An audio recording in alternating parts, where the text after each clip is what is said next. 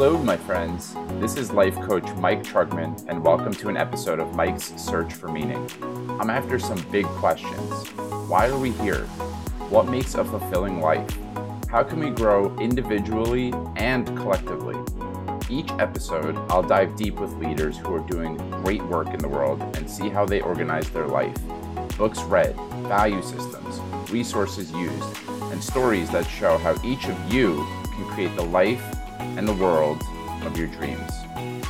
On today's episode of Mike's Search for Meaning, I am joined by Aaron Finbloom. Aaron is a philosopher, artist, and pedagogue. He is the co-founder of the School of Making Thinking and the founder and director of the Deep Play Institute. His practice involves expanding transformative inquiry through games, performance art, and structured play. With training in circling, authentic relating, and psychodrama, he also facilitates experimental individual and group sessions inspired by these practices. Finbloom has presented works internationally at venues which include the Museum of Contemporary Art in Chicago, Gallery 151 in New York. Please forgive my mispronunciation of this next one. It's Maschinenhaus Kulturberei in Berlin, UNAM in Mexico City, and Mainline Theater in Montreal.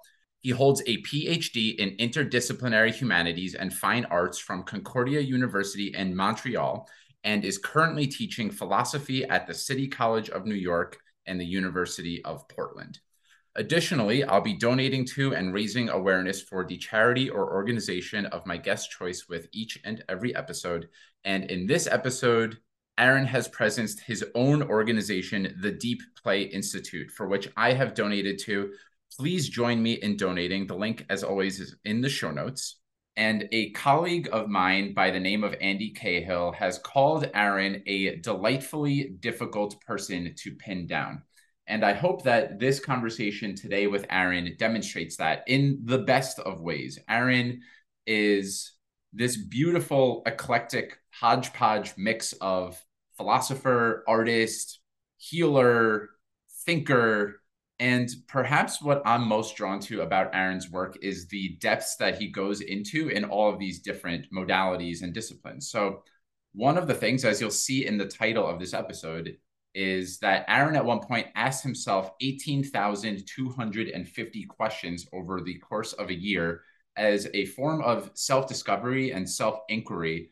And he learned so much about himself in asking what was 50 questions a day to himself that demonstrated kind of the different seasons that he was going through in his life and the way that transformation happens over the course of a year. And you'll hear in a lot of personal development and coaching spaces that the most profound transformation happens when you are asking questions and not when you arrive at answers. So it was really interesting to explore what that was like for him to ask himself 18,250 questions.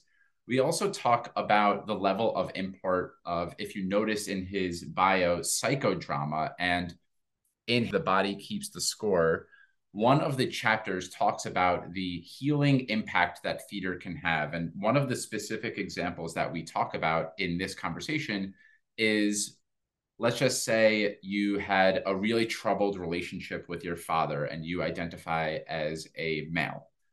In a psychodrama example, you might place a stand-in for your father to play your father, and you would maybe reenact a moment that you had in your life so that you can re-experience the moment from a different lens and have a healed relationship to what was maybe previously a traumatic incident that happened in your life.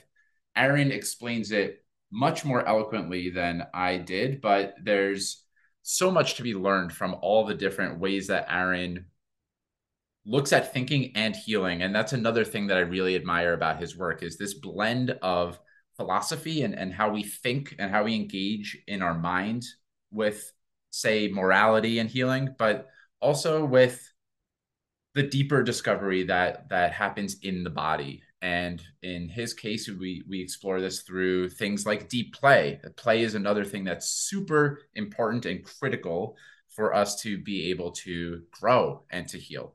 So with all of that said, this was a truly delightful conversation with Aaron.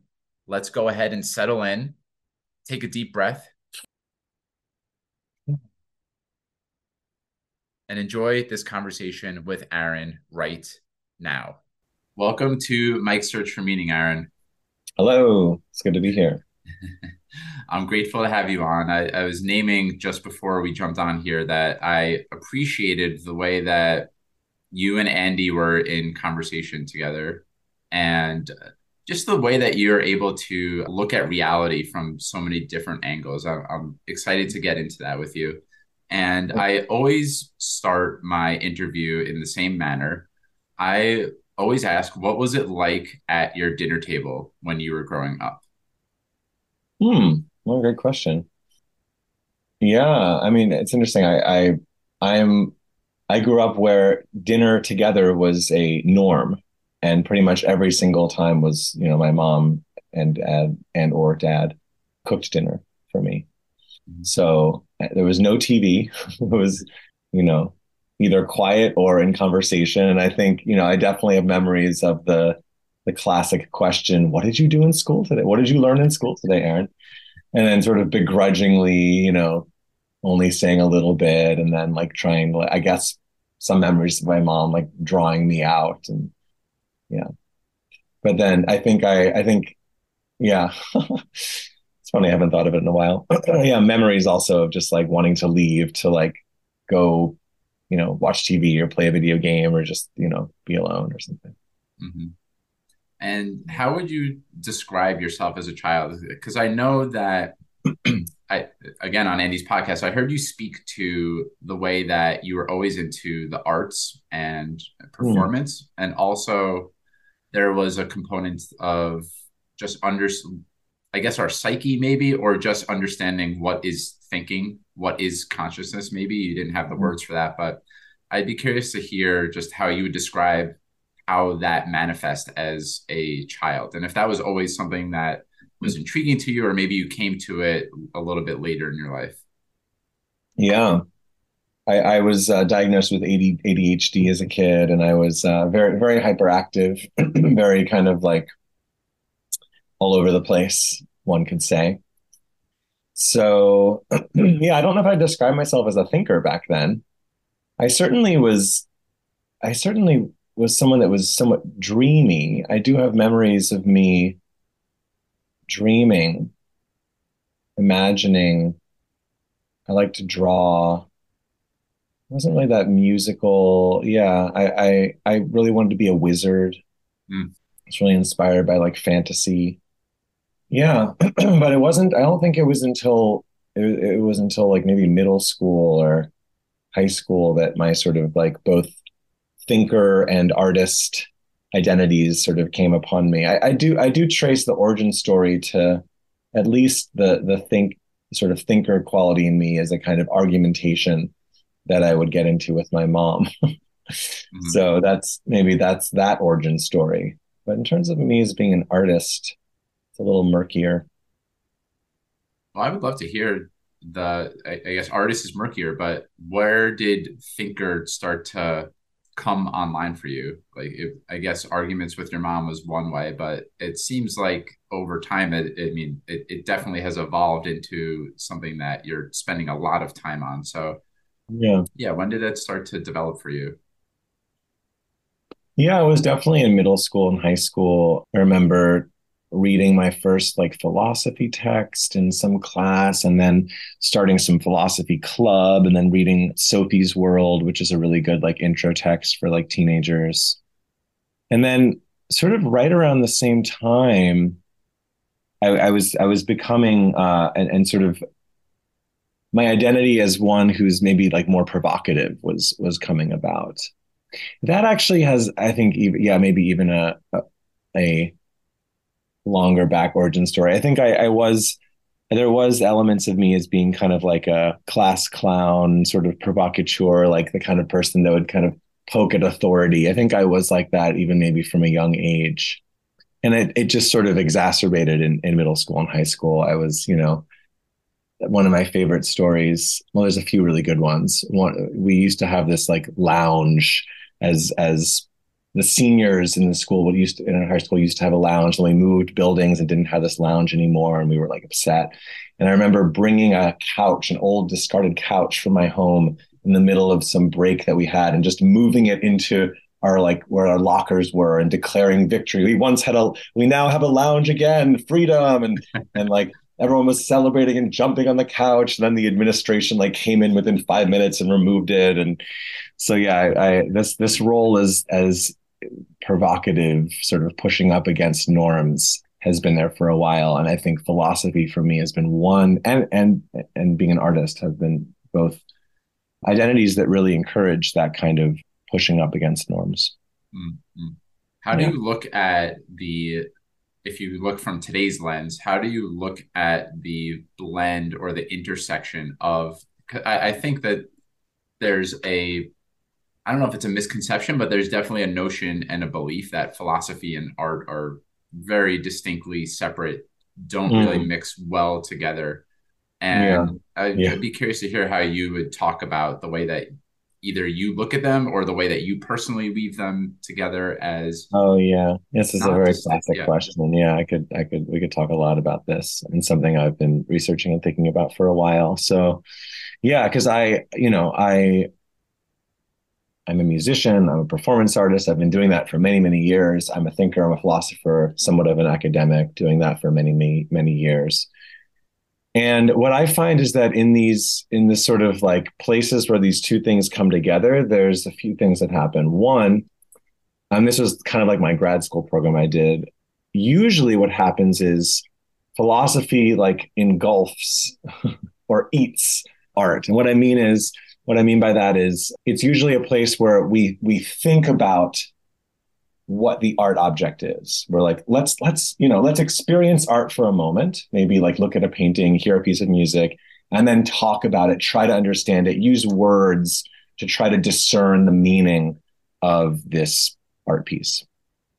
So that's typically my experience. There's also this other sort of rare thing that happens on the other side where art sort of tries to just think, you'll have a painting and the painting will be like, this is like the meaning of the last 200 years of human society. Like just look at this painting, it'll give you that meaning, right? So in that sense, they're not really they're not really having a conversation for me. There's these very like clear polarities that happen where one medium sort of engulfs the other and doesn't really rest in that tension between them. For me, the most interesting place within this tension has everything to do with the word. That's the place that I just don't see philosophy actually engaging. It's the most important place, I think, because there's this implicit assumption within philosophy, and it's very implicit, that words carry a kind of denotative meaning, irrespective of context, irrespective of intonation, irrespective of place, irrespective of what your body is doing. That's a very old implicit assumption that goes way back in Western culture. And I think when we begin to unravel that assumption, we notice, oh wow, we're just writing papers. Oh wow, we're just speaking in monotone at some lecture, And it's in that unraveling of that assumption that we get to really interesting theater and performance. That for me is the place where the two really can really meet, is when you think about what theater can do. Because that's, I think if you go so far as to not have the word anymore, you can't be in philosophy. You need to have the word. That's just, I think you're just losing what that discipline is if you're outside of the word. But the question is, how is the word spoken? What is our body doing when that word is spoken? What context are we in? What's the relationship to the audience? All of that can be brought in to philosophy. And now we have a really interesting tension between the two mediums.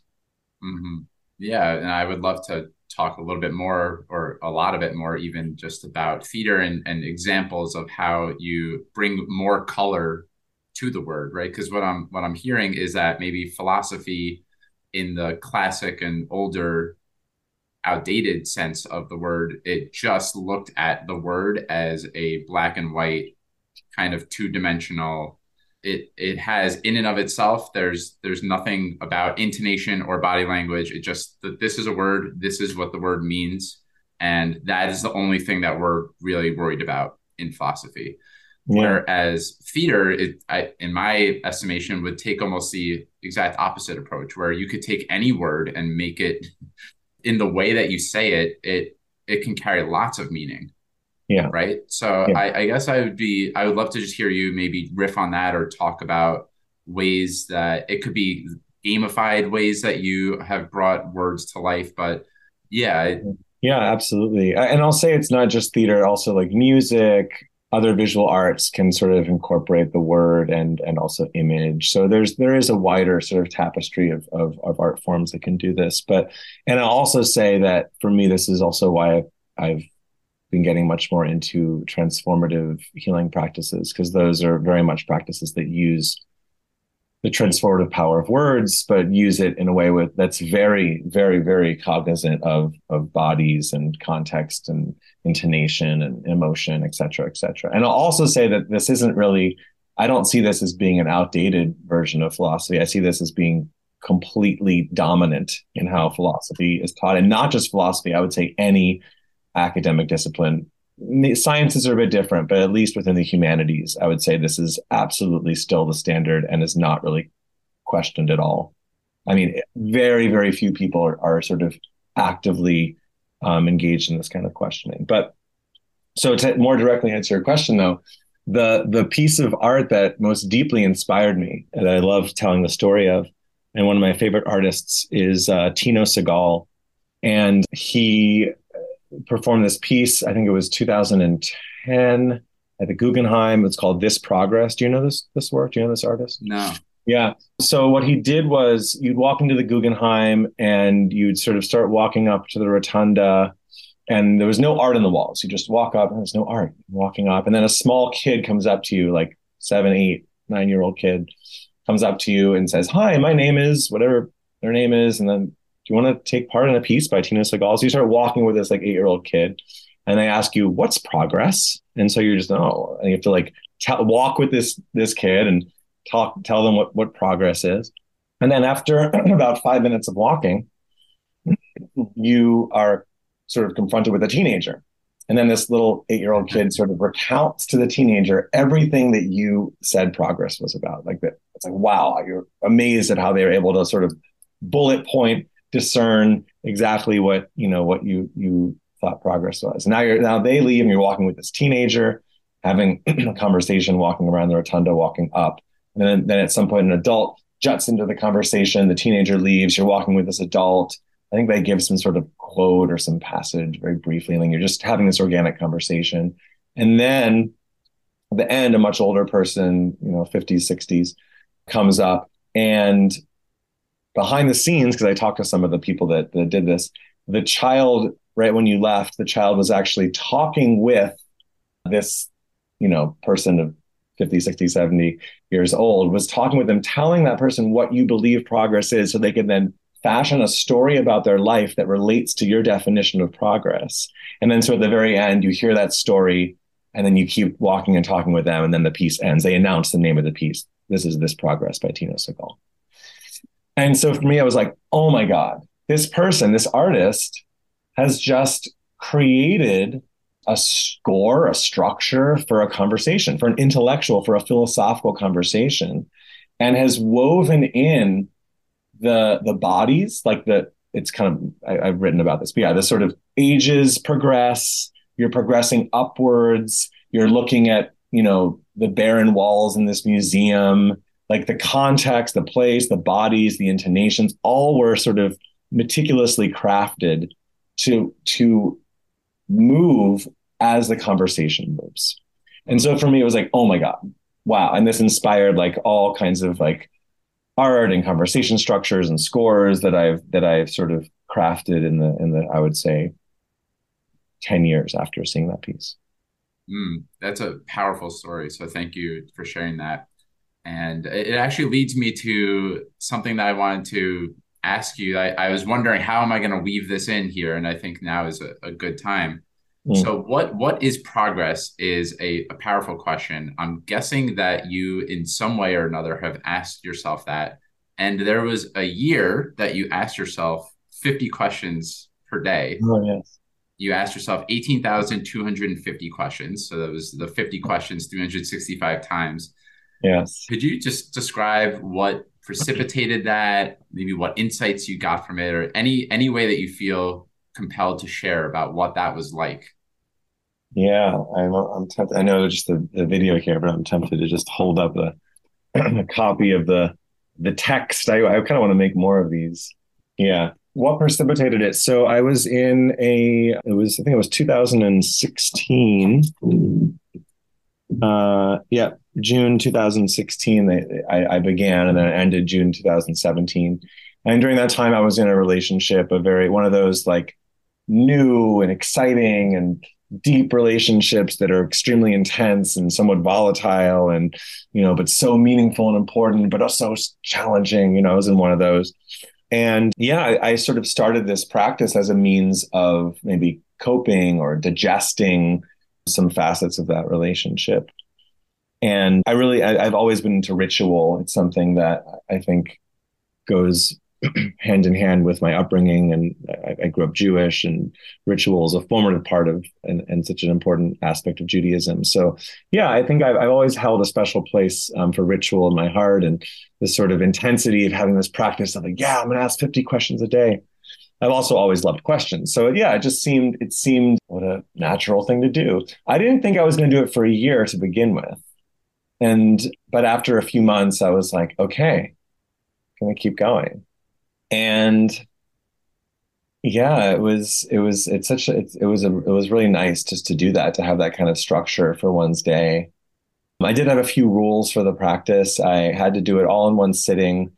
I couldn't ask a question twice within one day. So I couldn't just say like, why?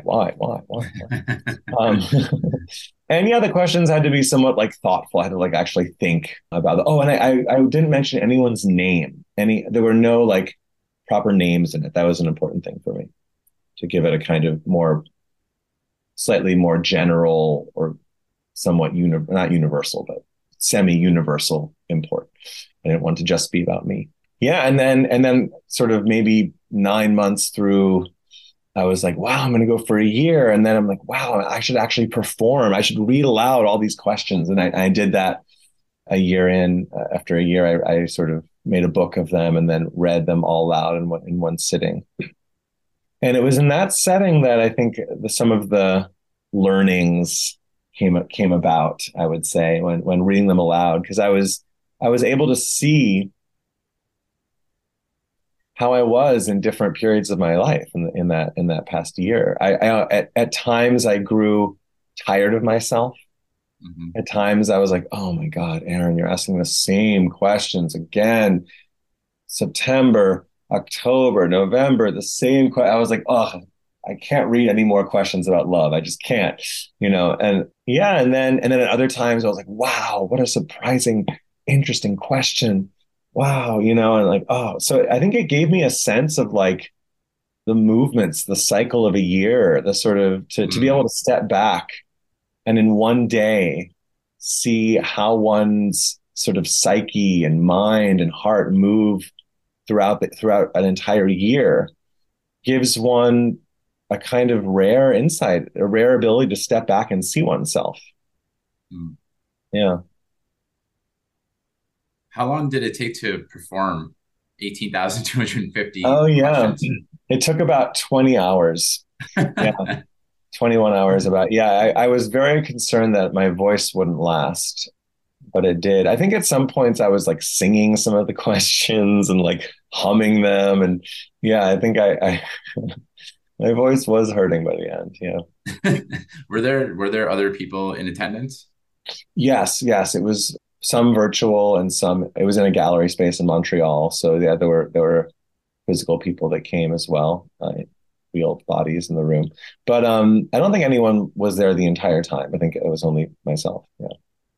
No lunch break for you? Like, did you fast that day? Oh, I did. I took breaks. Yeah, I would Got it. take breaks in between. Every month, I would take a break. Uh-huh. Yeah. So after reading all of August, I'd take like a little 5 or 10 minute break after reading all of September. Yeah. Got it. Yeah. Well, one of the things I admire most about your work is we've already kind of danced around this a little bit, but I would love to really focus on the practical ways that you apply, I guess, sentence stemming and sentence structure, and the ways that you gamify it and look at like how can we relate to each other. There's implicit rules in the way that we relate to each other, Hmm. and how can just by, I guess we could just start by what are some of the implicit rules of conversation that you most enjoy deconstructing before we jump too far ahead.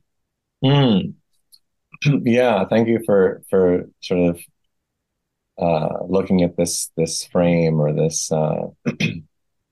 way of looking at things. Yeah, I really I just want to speak to that for a moment. I really love conversations about rules. Hmm. I love them. So many people are really resistant to rules, and it confuses me because I think what they're really saying is they're resistant to explicit rules because rules are everywhere. They're just implicit, but people just have a lot of resistance to explicit rules. But I think, yeah, it's interesting because I think one of the great things about explicit rules is that if you're just guided by implicit rules all the time, then you actually have a greater tendency to just get locked into patterns. There's a lot of art practices that recognize this. I think John Cage, some of the fluxists, some of the situationists, yeah, recognizing that actual like just following impulse or sort of, yeah, just I'll just say just following impulse or spontaneity actually can lead to formulaic repetition and not actually breaking out of a box. So freedom actually can be quite limiting. Hmm. Nietzsche talks about this as well. So yeah, I think it's really important in conversation as well to either follow rules at times or look at what those rules are that you're implicitly following. So yeah, some of those within conversation, I mean the biggest ones I would say are just like sort of niceties, sort of like formal niceties, like hi, how are you doing? Oh, I'm good. Yeah. And how are you? Oh, I'm fine. You know, those sorts of like beginnings. A really big one actually that's completely implicit within, I would say, most casual conversation is that when someone asks you a question, you're going to answer it.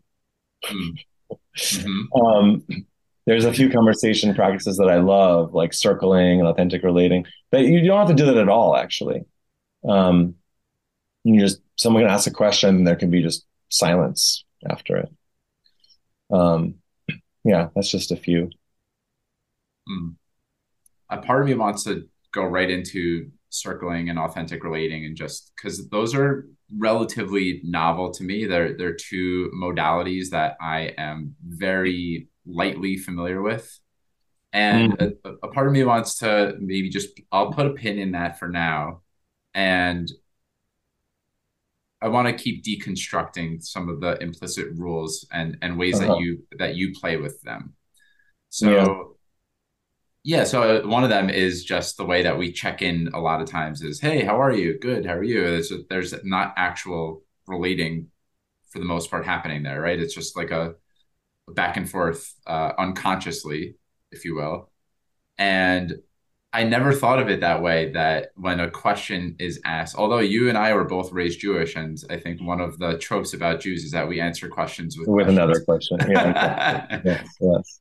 Yeah. But yeah, I guess I'll ask, are there any other ones that come to mind, the implicit rules? And if not, then what are some ways that you, whether it's at Deep Play Institute or in any other way, what are some ways that you like to play with the rules, and like what's even possible once we do that? Like why is that something that you're so interested in? Yeah. I just, yeah, none are immediately coming to mind. I think there's a lot of, I think it's really interesting. At a lot of the workshops I do, we sort of play this game where we'll have two people talking and then we'll have a circle of people around them, either like writing on note cards the implicit rules that people are following, the sort of Mm, subtext, sort of like writing in or speaking aloud some of the subtext that's there. And, typically it's, I would say probably 80% of the time in conversation, there, there's subtext that's actually like something that's sort of more vulnerable, or you're shy or embarrassed to speak aloud, and you say something, you create levity, you make a joke, as a means of like covering up, or that sort of that tenderness that's there. Mm-hmm. So I think most of the implicit rules we follow probably have something to do with that. Uh-huh. like creating some sort of mask, or protective layer against that which is more tender and vulnerable.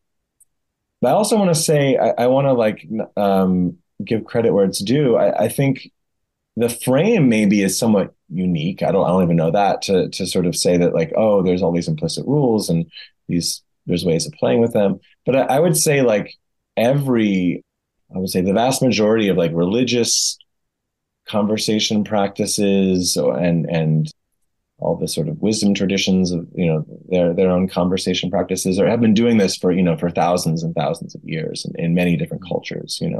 I'm more familiar with Western and I would say Eastern examples, but yeah, I just like a meditation retreat's a good one, right? Like where you're not talking. Mm-hmm. That's a pretty big way to just get rid of all the implicit rules, to not say anything.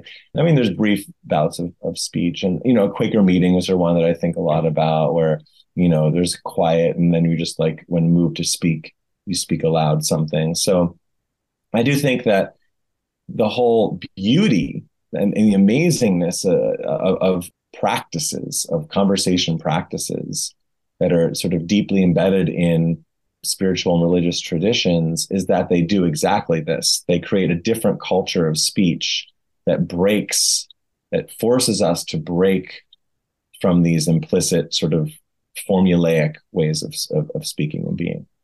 Mm. Yeah. Is there a wisdom tradition that you're most connected with, that gets at the heart of this in the way that you just named? I don't know, actually. The first part of your question, yes, I'm getting much more into Buddhism, but I haven't. I'm not sure how Buddhism does this directly. Mm-hmm. Yeah, yeah, I have to think about that. Well, I think we can go back to where, and unless something else comes up for you, then feel free to interrupt me. But yeah, I guess there's a couple of dots that I'm wanting to connect, and one of them is just around modalities that you have found helpful in. So there's like, we've started to look at what are the rules that we play by in conversation, and maybe even like what gets in the way of us saying what we might otherwise want to be saying. Like if we were in tune with what we wanted to say, what would we say? Hmm. Yeah, I guess we could go there, or we could look at, I am curious to hear about circling and authentic relating, and how those as modalities have helped, whether it's you or people you work with, or just in general, like ways that you look at those as opening for us possibility that we're probably not seeing if we just go into kind of more rote conditioned patterns around tendency, around conversation. Hmm. Yeah, I can speak a bit to circling. It's interesting because and this is maybe like the sort of like Nietzsche, Foucault in me that's speaking, but I think that like we can't get away from like sort of cultural biases and like values, and I do think that like within every conversation practice there are certain values that are being held up, that we could just see that we're, you know, even like, and sometimes we don't even see this, but like awareness Mm-hmm. is a pretty big one. Lack of rigid hierarchy, freedom of expression, right?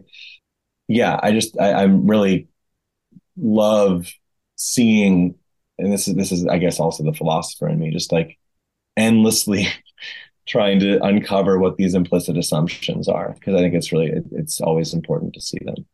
So yeah, and those are there within any practice. So within circling, I would say circling is one of many like here and now practices within a group that I just think are so so powerful. There's, group therapy is another one. I think back in the 60s, there was a thing called tea groups that were doing something similar. It was in the 70s. Group relations conferences, another one. There's a few different practices that do this kind of here and now work. And what I mean by that is you're basically sitting in a circle or in some formation with humans together.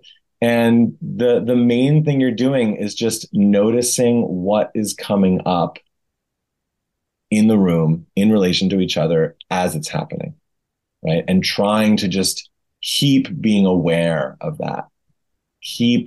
It's almost like meditation, right? You keep just like refocusing on what's happening in the room, what's happening. And, that to be a little bit more specific, it's a lot about sharing impact.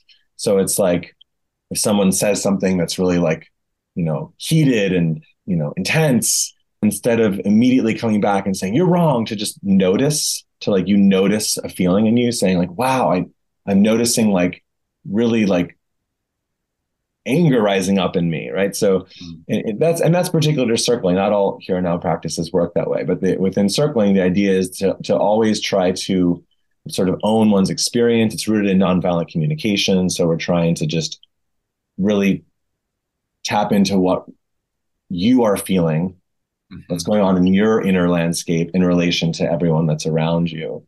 And it's pretty magical, I'd say, to watch this happening. There's a lot of insight that happens, a lot of sort of like you can just sort of watch the movement of attention throughout. I mean, it's usually like 40, 60 minutes. You can watch attention just sort of moving from one place in the circle to the next. You can discern like different power dynamics that are coming up, different desires in the room, different like segments of a group that are wanting one thing, and other segments of the group that are wanting other things. So it's sort of like in the times that I was getting into it, it's like, wow, I didn't know like all this was happening, and we can see all of this like this juicy information that's there like beneath the surface of all group interactions. Mm. Yeah, it seems like the sentence stem, I'm noticing, or I'm having the feeling, or I'm having the thought, or anything that it's sort of a detachment, not a detachment, but like you're not identifying so strongly with your initial reaction. It seems like it just creates space for whatever is present to unfold more organically than what we otherwise might give enough life to in an everyday conversation, which I know is very, especially in professional and work settings, there's a lot of times there's a lot of demand for like let's in the moment, like what's your response, what's your answer to this challenge, and there isn't really an organic unfolding that's allowed to emerge. And it seems like circling is one of several practices that could be really helpful in, hey, there's nowhere we're trying to go here other than just share what is happening within you right now. And what I'm hearing is when that happens, then there's all sorts of things are revealed that might not otherwise surface as easily. Yeah, absolutely. And that's another part that's unique to circling. This other practice that I've done a little bit of, it's called group relations or group relations conferences. They have a little bit more of an explicit aim or purpose to investigate power relations. A pretty broad aim or purpose, but still, yeah. But you're right. It's quite. It really does remind me of I mean, people that do circling describe it as a relational meditation. It does remind me of many meditation traditions that I love so much that are sort of not rooted in purpose, or at least have a more complex relation to purpose, where maybe a purpose arises imminently within the thing itself, but an emergent sort of purpose will come about, but there's no sort of ultimate purpose to this. Is that the way you look at what you do at Deep Play Institute? Is essentially you, or I guess I don't want to jump to any sort of projection or conclusion on my own. Like, how would you describe what you're doing at Deep Play Institute? Yeah. So our mission statement is playing with life's biggest questions through transformative play.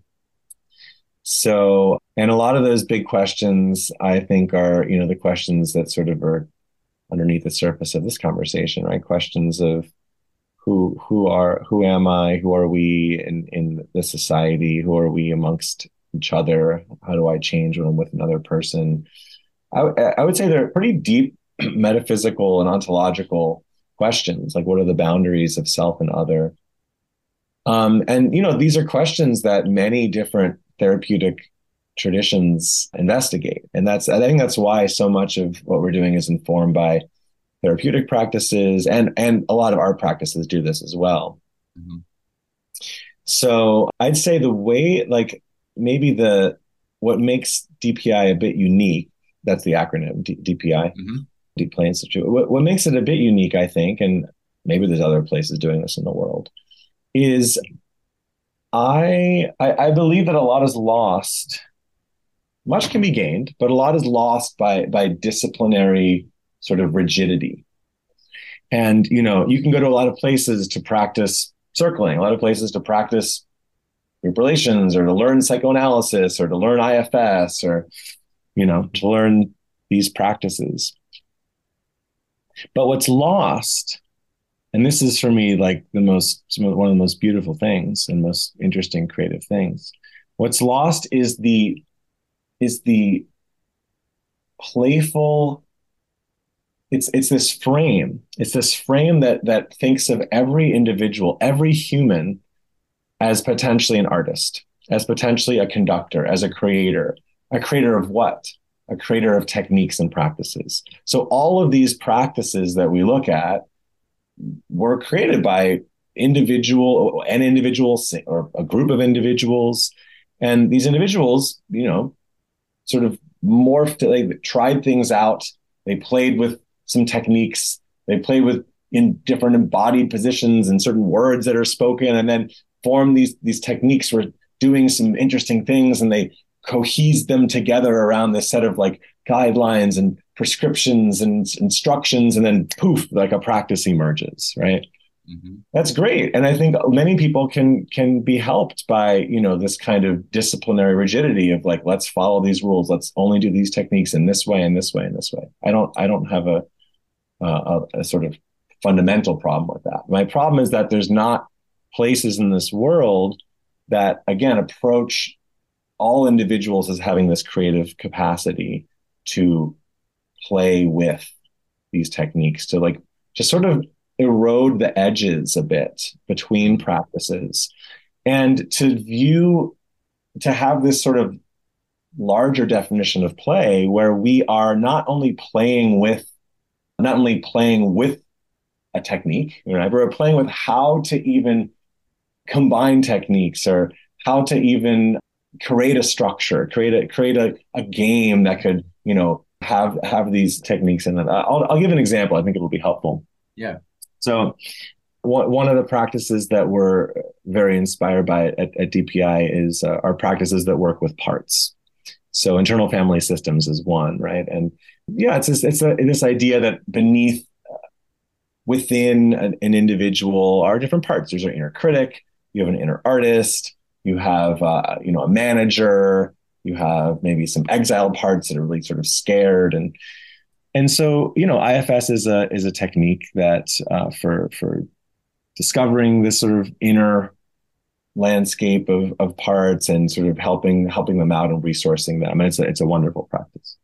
So what we did a few times is we've created these very playful structures where I'll just name maybe one or two of them, where people will arrive into the structure, into the meeting, into the workshop, into the group that lasts a few months. They'll arrive with one of these parts that they want to sort of play with. And so they'll actually like put on a persona. Oh, I'm going to be my inner critic today. And they'll arrive into the workshop as their inner critic and like, oh, grumpy and maybe someone else is arriving into the workshop with their inner lover. I'm like, oh, I love you, critic, and so there are these personas that we're playing, and we'll create this fiction. We'll create a LARP is one of the meta structures we're really interested in, live action role play. We'll Mhm. create like this whole game of like, we did one this summer where you're arriving and you've been cryogenically frozen for 60 years and you're just waking up. So we use these sort of meta frames, these meta play frames where everything we're doing is sort of folded into the play. And all of the structures that we're working with are sort of these collections of techniques and practices. And yeah, I find that by doing that, it really again holds up this worldview that I value so much, which is this worldview that we are all artists, that there's no, we don't need to be, at least for a moment, we don't need to be so careful with stepping on the toes of a discipline or stepping on the toes of a practice. We can sort of throw around these techniques and sort of creatively weave them together as Mhm. both facilitator and participant. Yeah. Have you ever heard of and or read the book Impro? Oh, I don't know actually. I don't. Hmm. Maybe I haven't. Yeah. Hmm. Well, I read it several years ago, and it's ostensibly a book about improv classes and how to have a successful back and forth in an improv class. But to me, it's really about the ways that we limit ourselves when we're relating to others. And one of the examples in the book was there was a classroom that I think was split between 8-year-olds and 50-year-olds, and they were tasked with doing a creative project. And the I think every single to a T, all of the 8-year-olds had more kind of creative autonomy that they were able to more successfully deliver on whatever the project was than any of the 50 year Wow. olds because they didn't feel 8-year olds aren't confined by all the different implicit rules that we might be following. And one of the things that I'm hearing in your response is that while a lot of rigid modalities can be really helpful frameworks, one of the things that Deep Play Institute does is it says, like, what would it look like if we put internal family systems, this therapeutic modality, and smash it together with this other therapeutic modality? Like, what would it be like to explore the edges of that? And I imagine what's possible is you realize, oh, like these things that I have taken as truths, we can push them a little bit. We can and the things that we've accepted as truths also, if we go back in time, these were also just ideas that another human created at another point in time.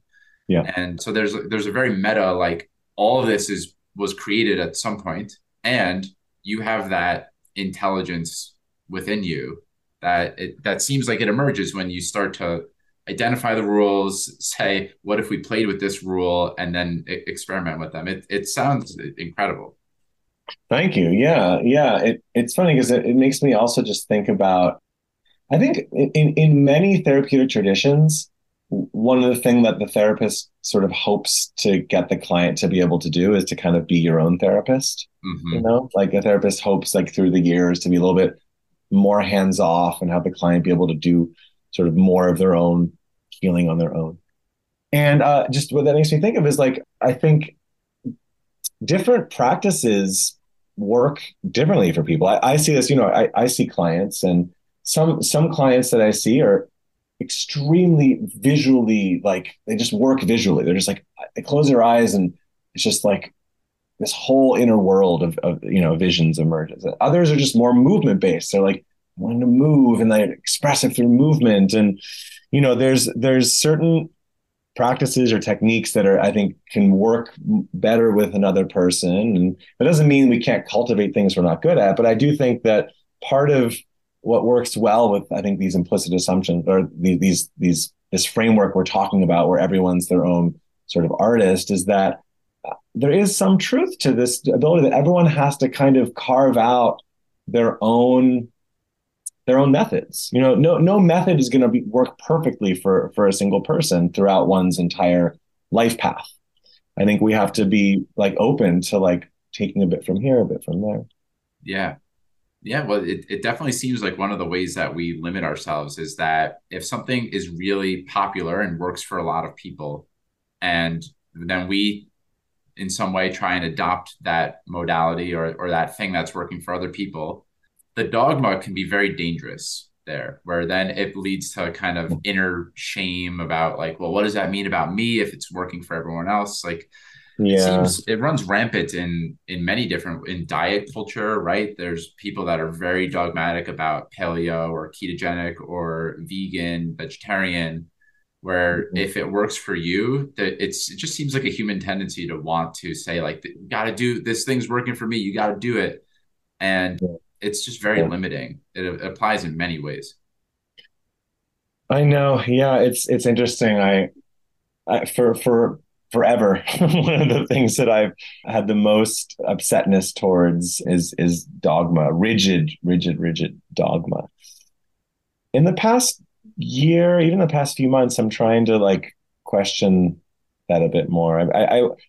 I really I think as an individual, not just for myself, I think it's important for everyone to view the things that one regards as the most challenging and difficult, perhaps even the most atrocious things, and to see if there is some kind of learning that those Mm, things can offer.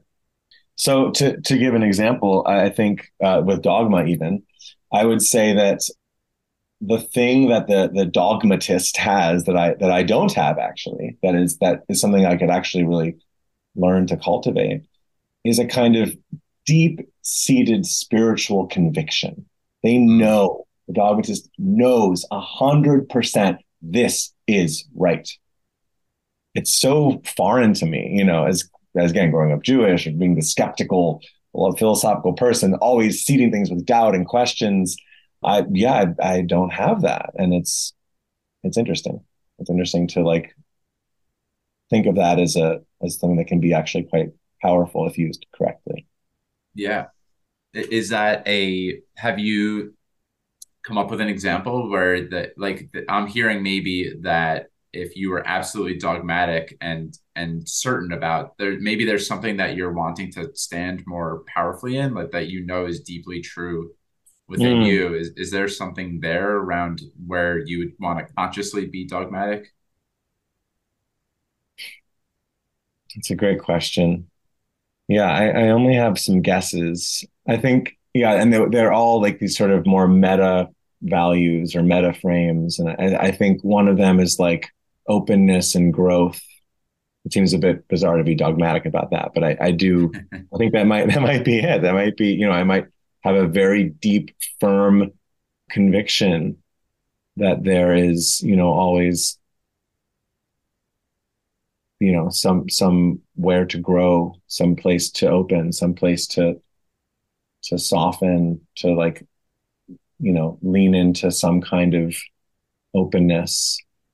That's very rough, but yeah, it's very new to me, this kind of conviction. So maybe in a few months I'll have a better answer.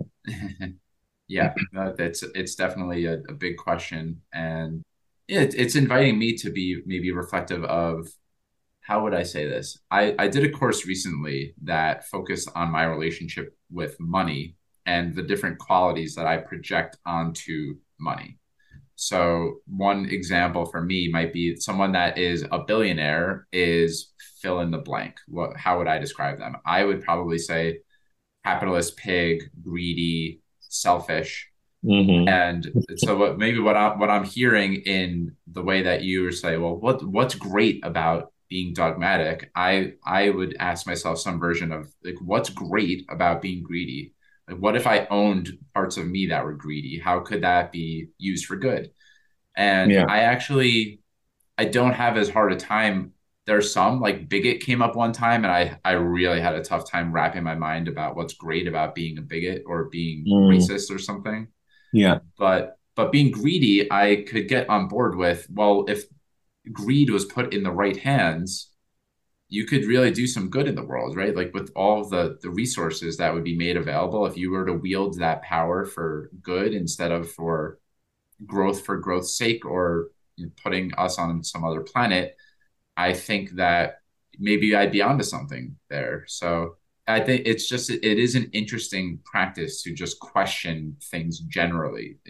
Even if you don't have any insight that comes from it, it seems like a very inherently rewarding process to be, huh, this thing that I've accepted as absolutely true. Like, what if I just questioned it even a little bit?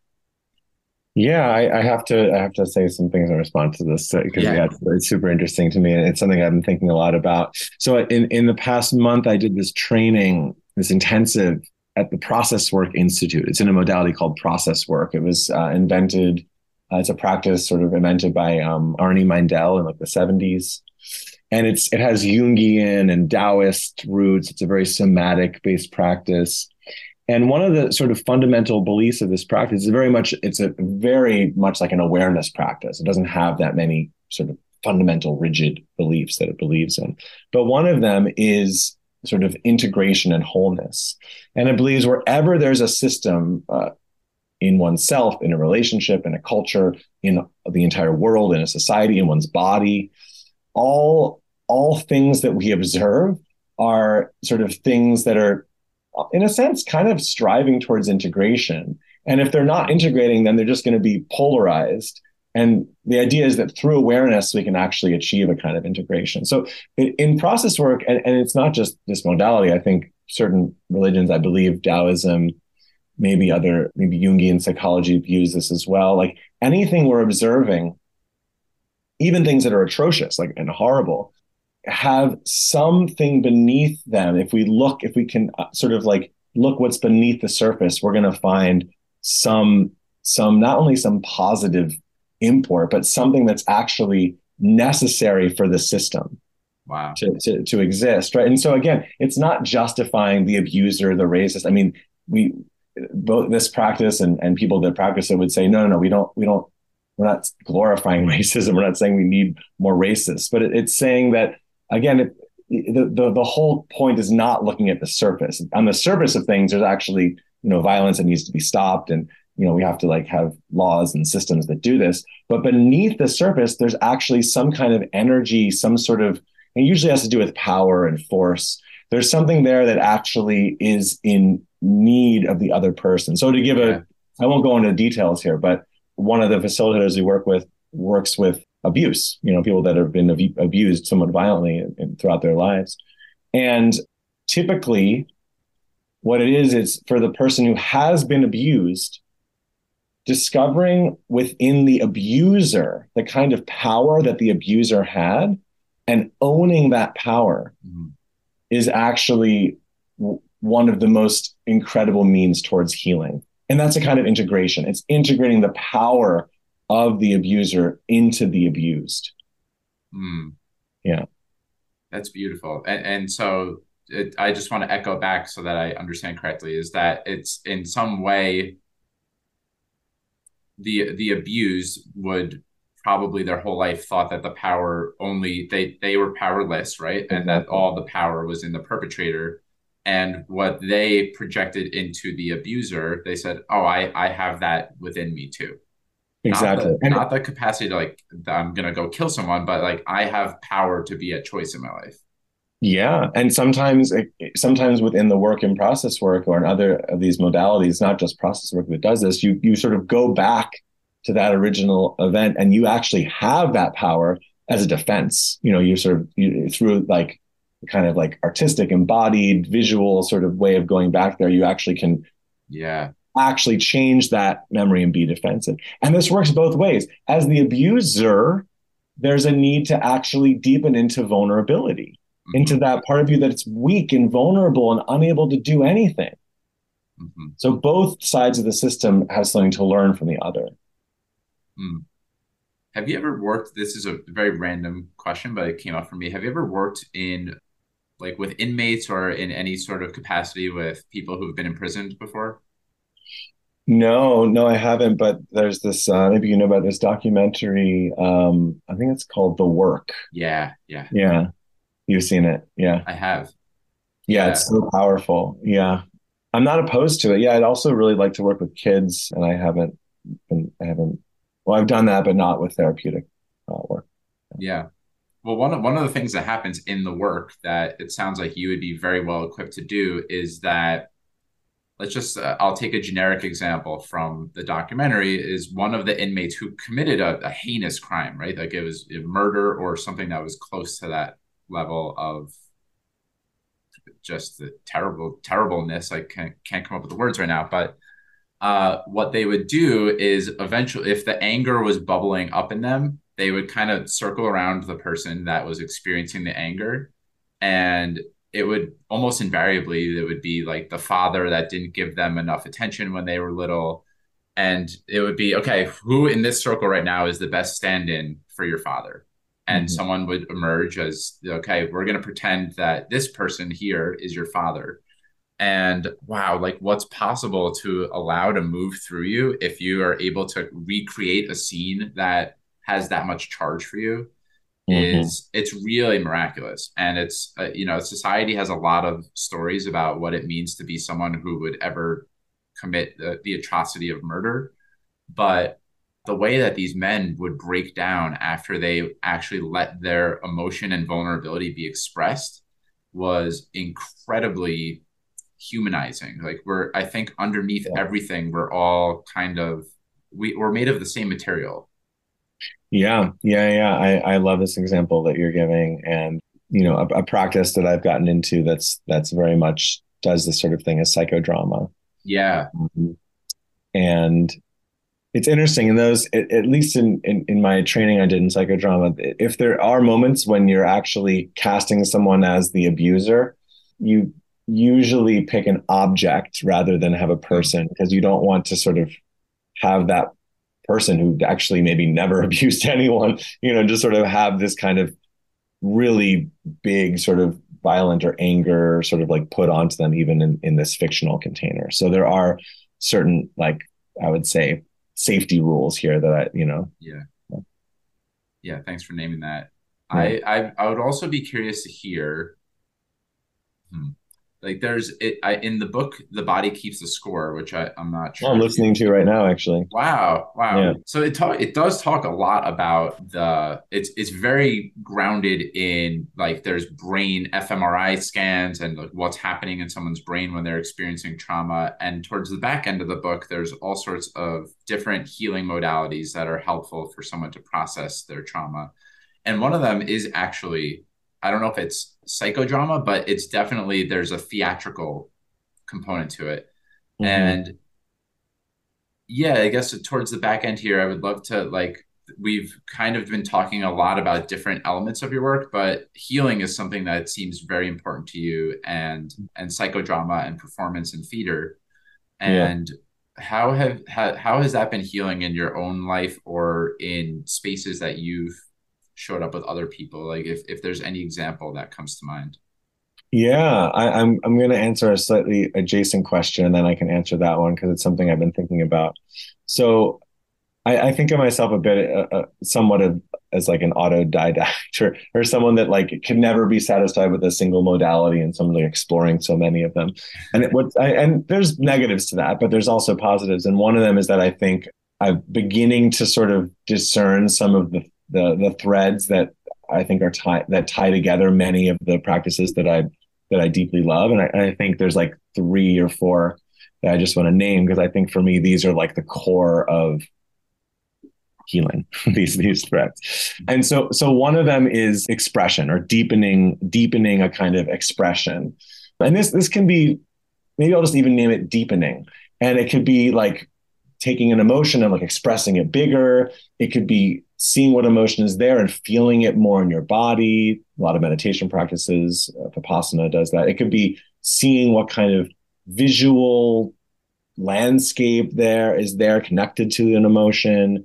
It's a kind of deepening, and through a particular expressive channel, we're sort of heightening and turning up the knob on, of that feeling. Right. So that's one, deepening. And sometimes that actually does a lot because we cathartically release something through that. I just did a breath work thing a few nights ago with a friend.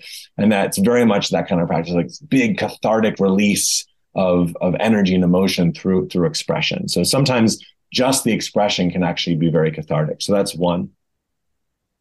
The second is distancing. Mm. I find that the ability to get, so this is almost like the opposite. Like one is like Mhm. going deep into something. The other is actually being able to separate from it. IFS does this.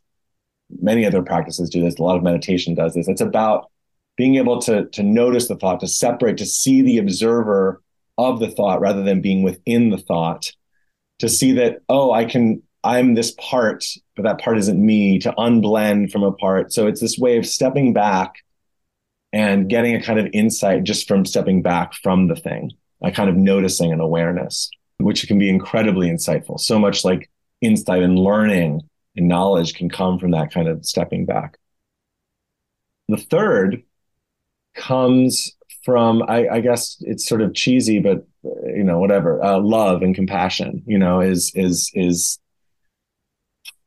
a force that is such a healing force, right? And so, even with just the first two, I don't think we'd have full healing, right? Because there's something about no, even just if you just express the part and notice it, you still can be locked into a very kind of, I don't know, destructive pattern, or pattern that's, that can be abusive or full of blame and shame. And I think it's by really connecting with this force of love, or IFS calls it self energy and compassion. It's by connecting with that kind of force and sort of infusing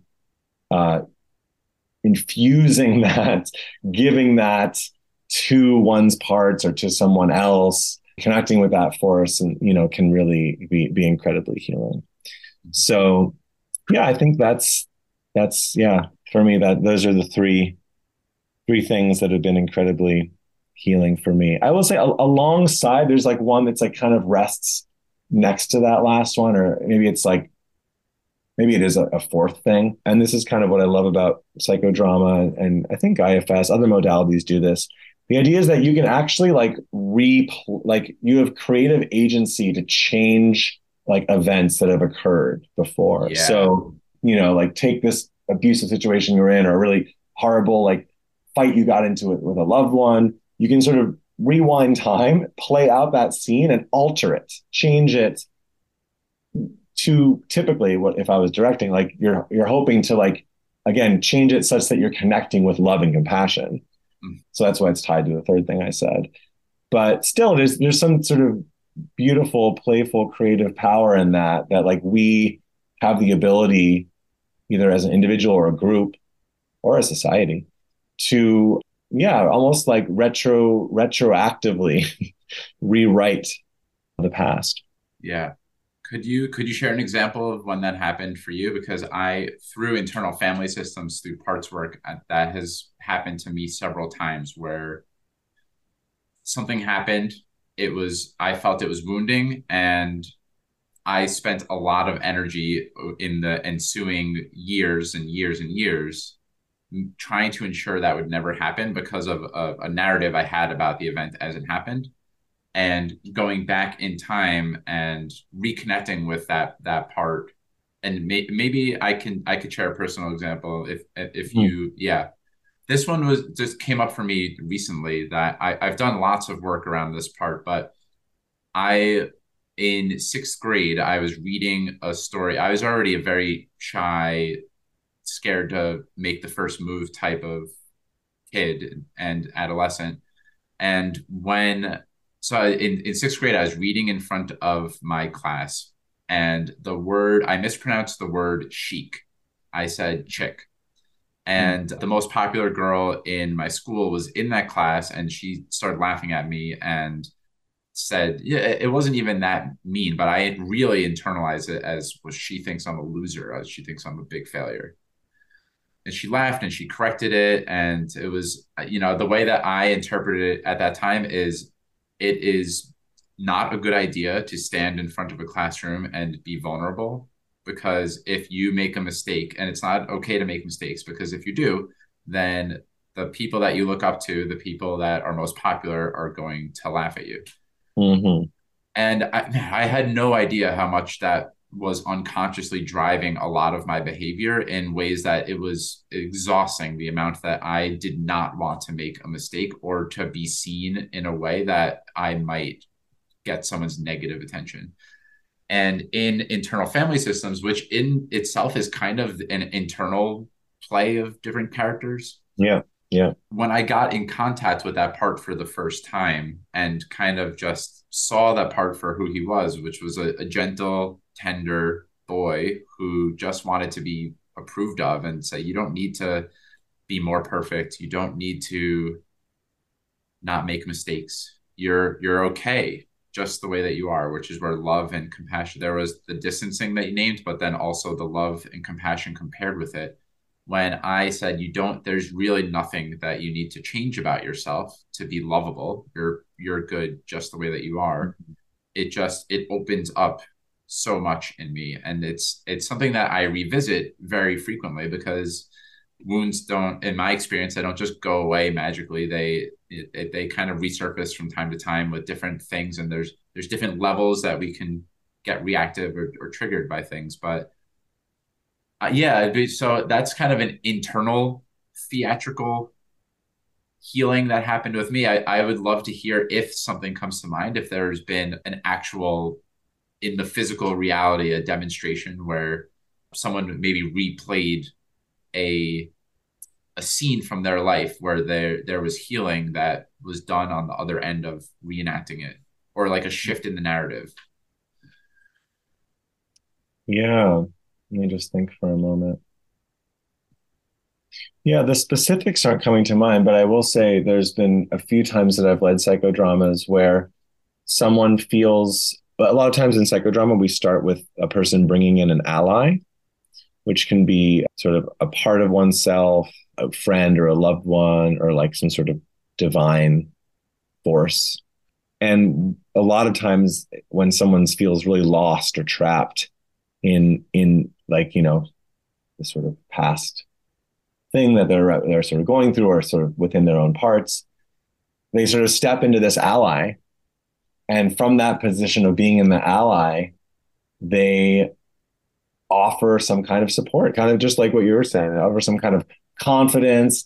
A lot of times, a lot of the examples I'm giving are like they have an idea of what to do. They're like someone will be stuck and not sure what to do.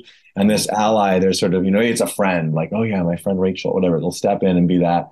And then they'll like offer, oh, here's what you should do. Here's what you should do in this moment. And yeah, it's a kind of like, it's so cool to me because this is sort of this like secret behind like projection or behind like, inside of us are the ways that we see every single person we've ever known, And so if we can just act that person, if we can just connect with the energy of someone that we've met or a loved one who's able to like do incredible things, we can do that. Yeah. That's just kind of like magic, or it's like a magic Yeah. trick. Like we actually have that. The thing that whoever we know, that's like, oh my God, I love this person. They're so confident. If you know them and you're in relation to them, you have that confidence too, just by being, it's just a matter of connecting with it. Mm.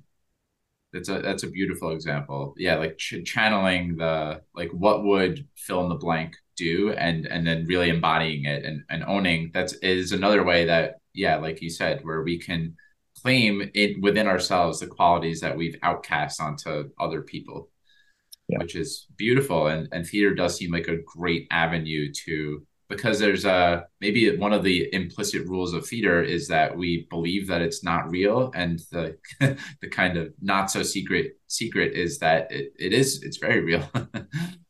Yeah, it's interesting that it's something I do think about. I mean, I was into theater in high school, and I think it was always hard for me to like play a role, to like, especially if I wasn't able to feel into it, like, oh, I have to play like the soldier, I have to play, whatever. Mm-hmm.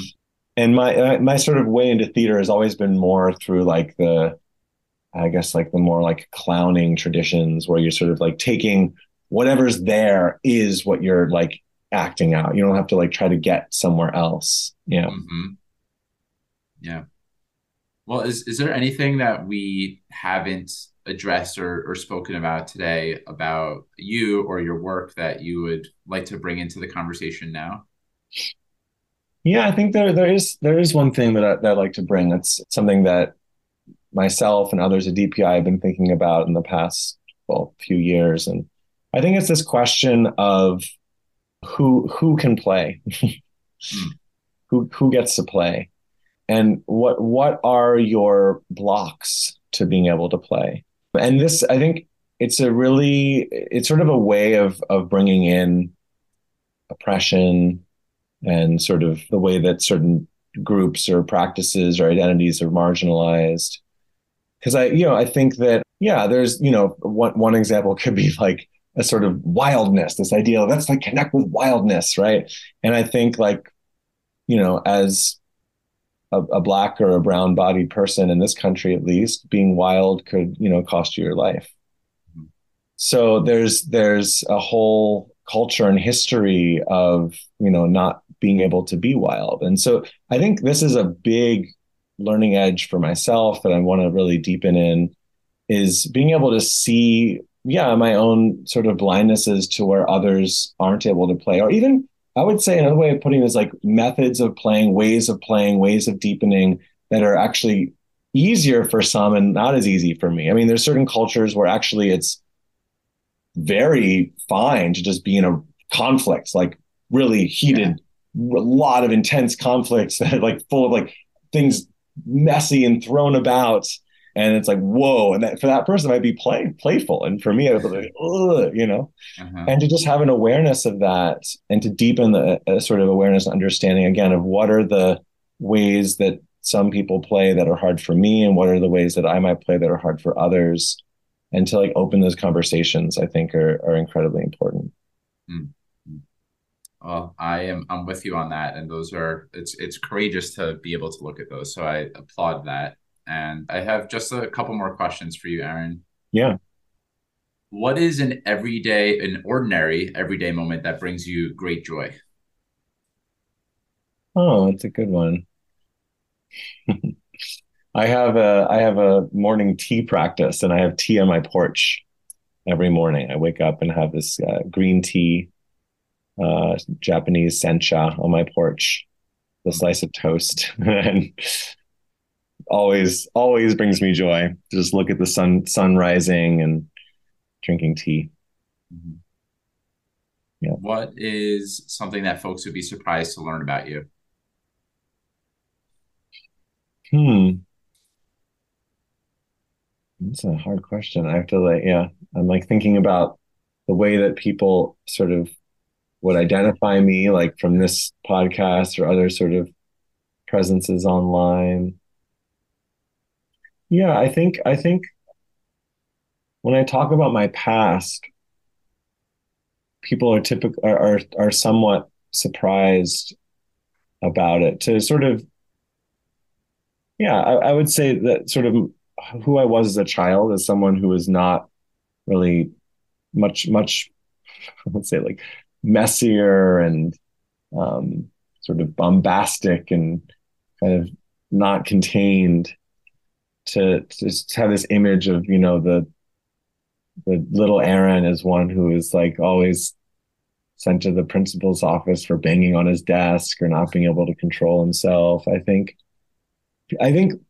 my closest friends sort of see that and like, oh yeah, they're sort of able to make that connection. But it's interesting. I think, it can be seen as something that's very different from how I am now. Mhm. And I think I've been thinking about this in the past few months. When I was a small child and I got that diagnosis of ADHD, it was said to me, this is going to be with you for life. Mm. You will always have this thing. And I was so like, no, what do you mean? Like maybe I won't have it. And they're like, you might be able to cope with it, but it's always going to be with you. And it's just like, they're like, I very much have problems with the whole DSM, diagnostic statistical manual, and diagnoses and pathologies for that's my history of why I have a problem with it. But I just think that, I mean, these can be helpful for some, but they're sort of totalizing way of holding this frame upon, a small child or really anyone can also be very destructive. Yeah. Well, we've spoken about maybe a couple of different places that people can connect with you. But before my final question, where would you invite folks to connect with you and your work? Oh, thank you for that. Yeah. So the Deep Play Institute is a great way to connect with me. You can just search the Deep Play Institute. I'm pretty sure it'll come up. I also did publish a book recently about play, which you also can find on think my website, my artist website, which is finblooming.com. Mm-hmm.